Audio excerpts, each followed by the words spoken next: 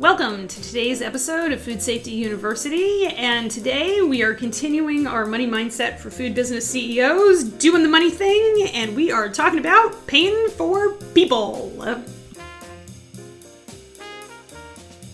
Welcome to Food Safety University. I'm Dr. Michelle Pfannenstiel, and this is the one podcast where you can get everything you need to know about food safety and how to run a food manufacturing plant for all of those small and local food manufacturers. If you are into local and sustainable food and agriculture, this is the podcast for you. Every week we cover new and original ideas around how to get the most out of your HACCP planning and how to get your plant up and running and continue running in a way that fulfills your dreams. So grab a pen and paper because every week you're going to need it. See you on the inside.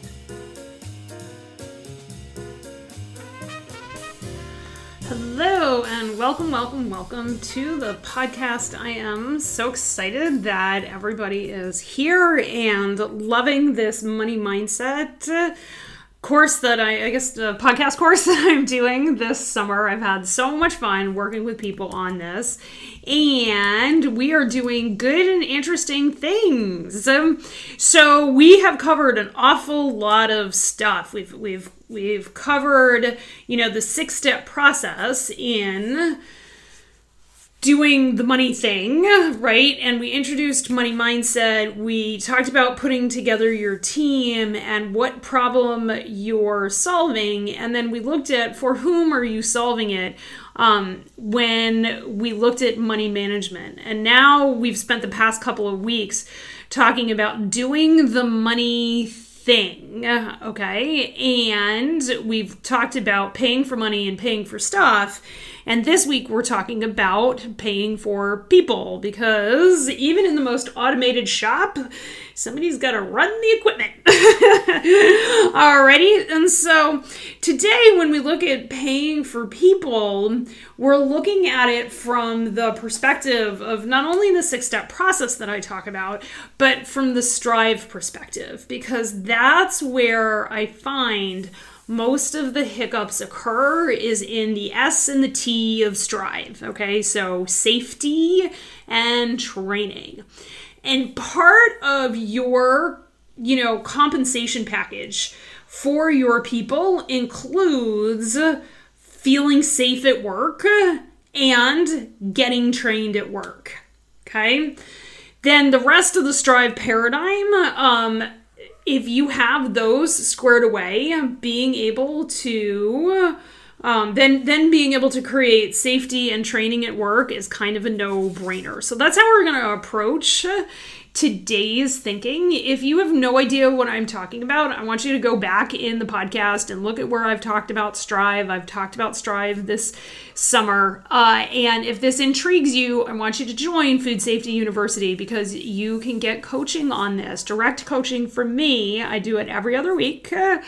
And we work on these exact sorts of questions, okay? And when I get to training, you'll hear what my training offerings are in Food Safety University, which I've talked about, and you can go back and listen to. But the thing is that honestly, I put all of this stuff together because it is people who create our systems. It's people who create the products and who execute the processes. And they're I talk a lot about cornerstones, but when you look at your company, paying for people is one of the things that you've really got to get your brain wrapped around, which is why I'm doing this at the end of the summer, because for a lot of people, it's a lot easier to think about paying for stuff, and even paying for money. So I'm recording this after this big old grant was due last night, the MPIRG grant, for those of you who are familiar with it. And I did a webinar this past weekend. And then I had a whole bunch of follow-up questions about, hey, what can I get the USDA to pay for? Can I get a slicer? Can I get a freezer? Can I get all this different sort of stuff? And when we were writing the grant and giving input into the grant, one of the things that was very clear from the USDA is they know that they can't spend all of the money on making sure people have enough stuff, okay? Because unless you have the systems and the people in place, there's no amount of stuff that is going to overcome the barriers you have in business. And the USDA knows this. And this is why I focus so hard, not only on the technical assistance, right? And writing HACCP plans and SOPs, but helping you guys focus on the people who are executing them and making sure they feel safe and trained at work. And that's part of your investment in your people. You've got to pay for your people. Okay, and so if we look at the Strive paradigm and we look at the first question about safety, the S in Strive stands for safety. And my first question is, are people physically safe in your plant? I have been in more than one plant where people are not physically safe there. Okay? Part of paying for your people is making sure that people are physically safe to go to work where you work. They're physically safe to be able to do the slaughter. They're physically safe to be able to run the slicers. They're physically safe to, get into confined spaces and clean. If you do not have physical safety for your people at your environment, there's almost nothing you can pay them to make it an okay place to work. And these sorts of scenarios have been repeated time after time after time. Okay? And so I urge you to take a dispassionate look at your plant and ask if people are physically safe. So the next is the thing we talk about financially safe. Are people financially safe in your plant? And what does that mean? I'm not going to lie. It means, are people paid enough that they don't have to have another job that's distracting from the job you are paying them to do? I mean, I have known plenty of people who come do second shift sanitation, right? Or leave their third shift sanitation to go work first shift somewhere else. Those folks are exhausted, okay? Not that they can't do the work, but I promise you they cannot do the work forever. The average lifespan of somebody in a food manufacturing job is like 3 to 5 years. Okay, look around the people who you're working with and look at the people who have been there for 5 years. And look at the characteristics of the people who are doing those jobs successfully for 5 years. Ask yourself what's working there, what's not working, and what are you going to be able to do differently to get more people to that 5-year mark. Okay? Because, of course, when we start talking about doing the money thing and paying for people, turnover is one of the most expensive things that you pay for. Okay? And so then your turnover, not only is it related to are people feeling financially safe at work, it's related to are people feeling emotionally safe at work, right? We have come through I wouldn't even say we come through, right? We are in the next wave as I record this, of our coronavirus outbreak. So the Delta variant is coming on strong. We are remasking indoors, even if you're vaccinated here in Ohio, because vaccinated people carry higher viral loads and can transmit more easily to unvaccinated people.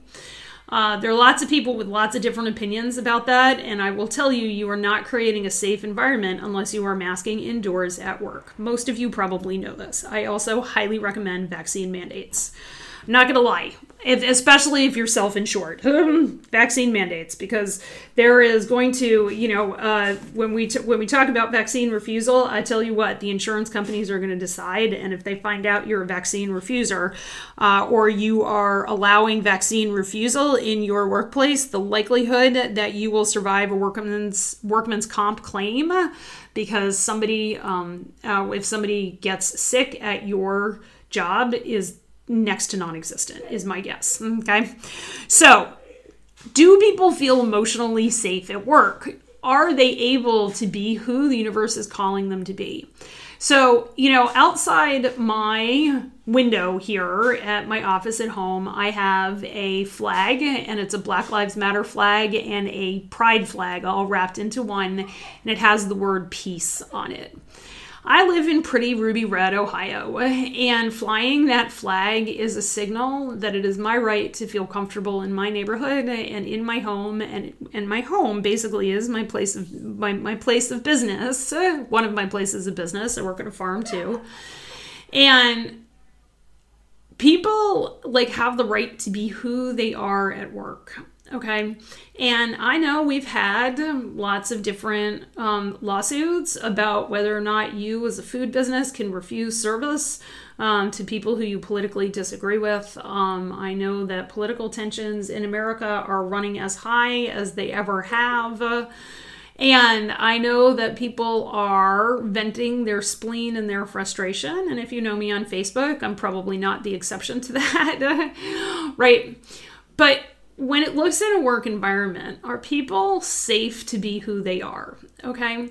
And being safe to be who they are means that everybody gets an equal opportunity to be who they are. There's not one dominant set of thinking that says it's my way or the highway. And we don't even have to talk about that along racial or gender or sexual identity lines. We can talk about that along the lines of the R in Strive, which is respect. Is everybody respected at work and understood to be able to create a meaningful contribution?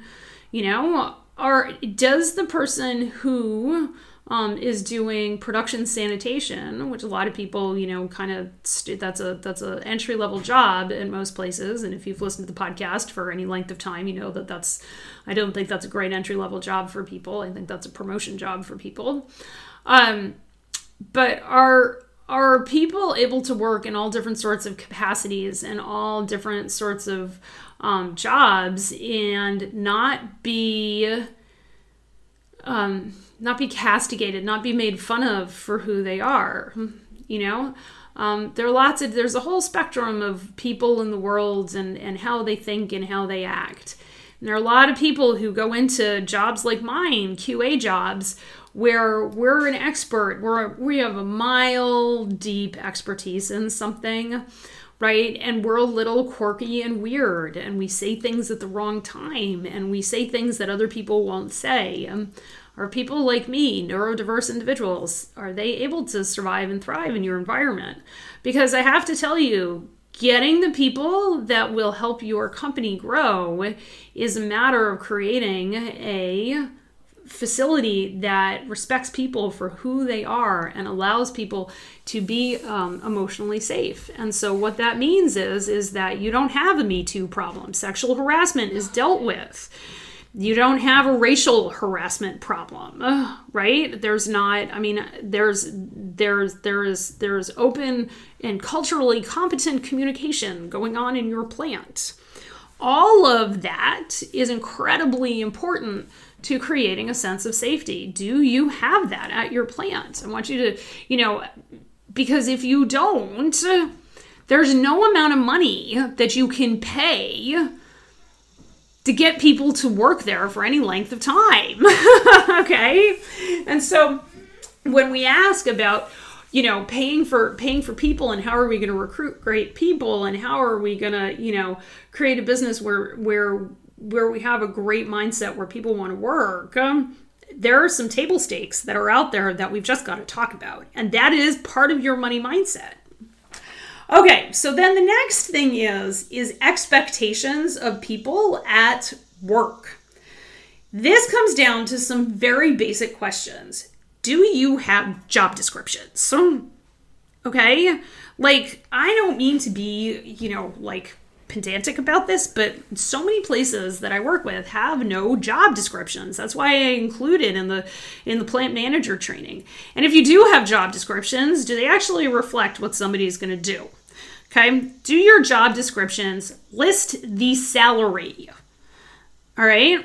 Salary commensurate with experience translates in this day and age to, I will pay you as little as I can get away with.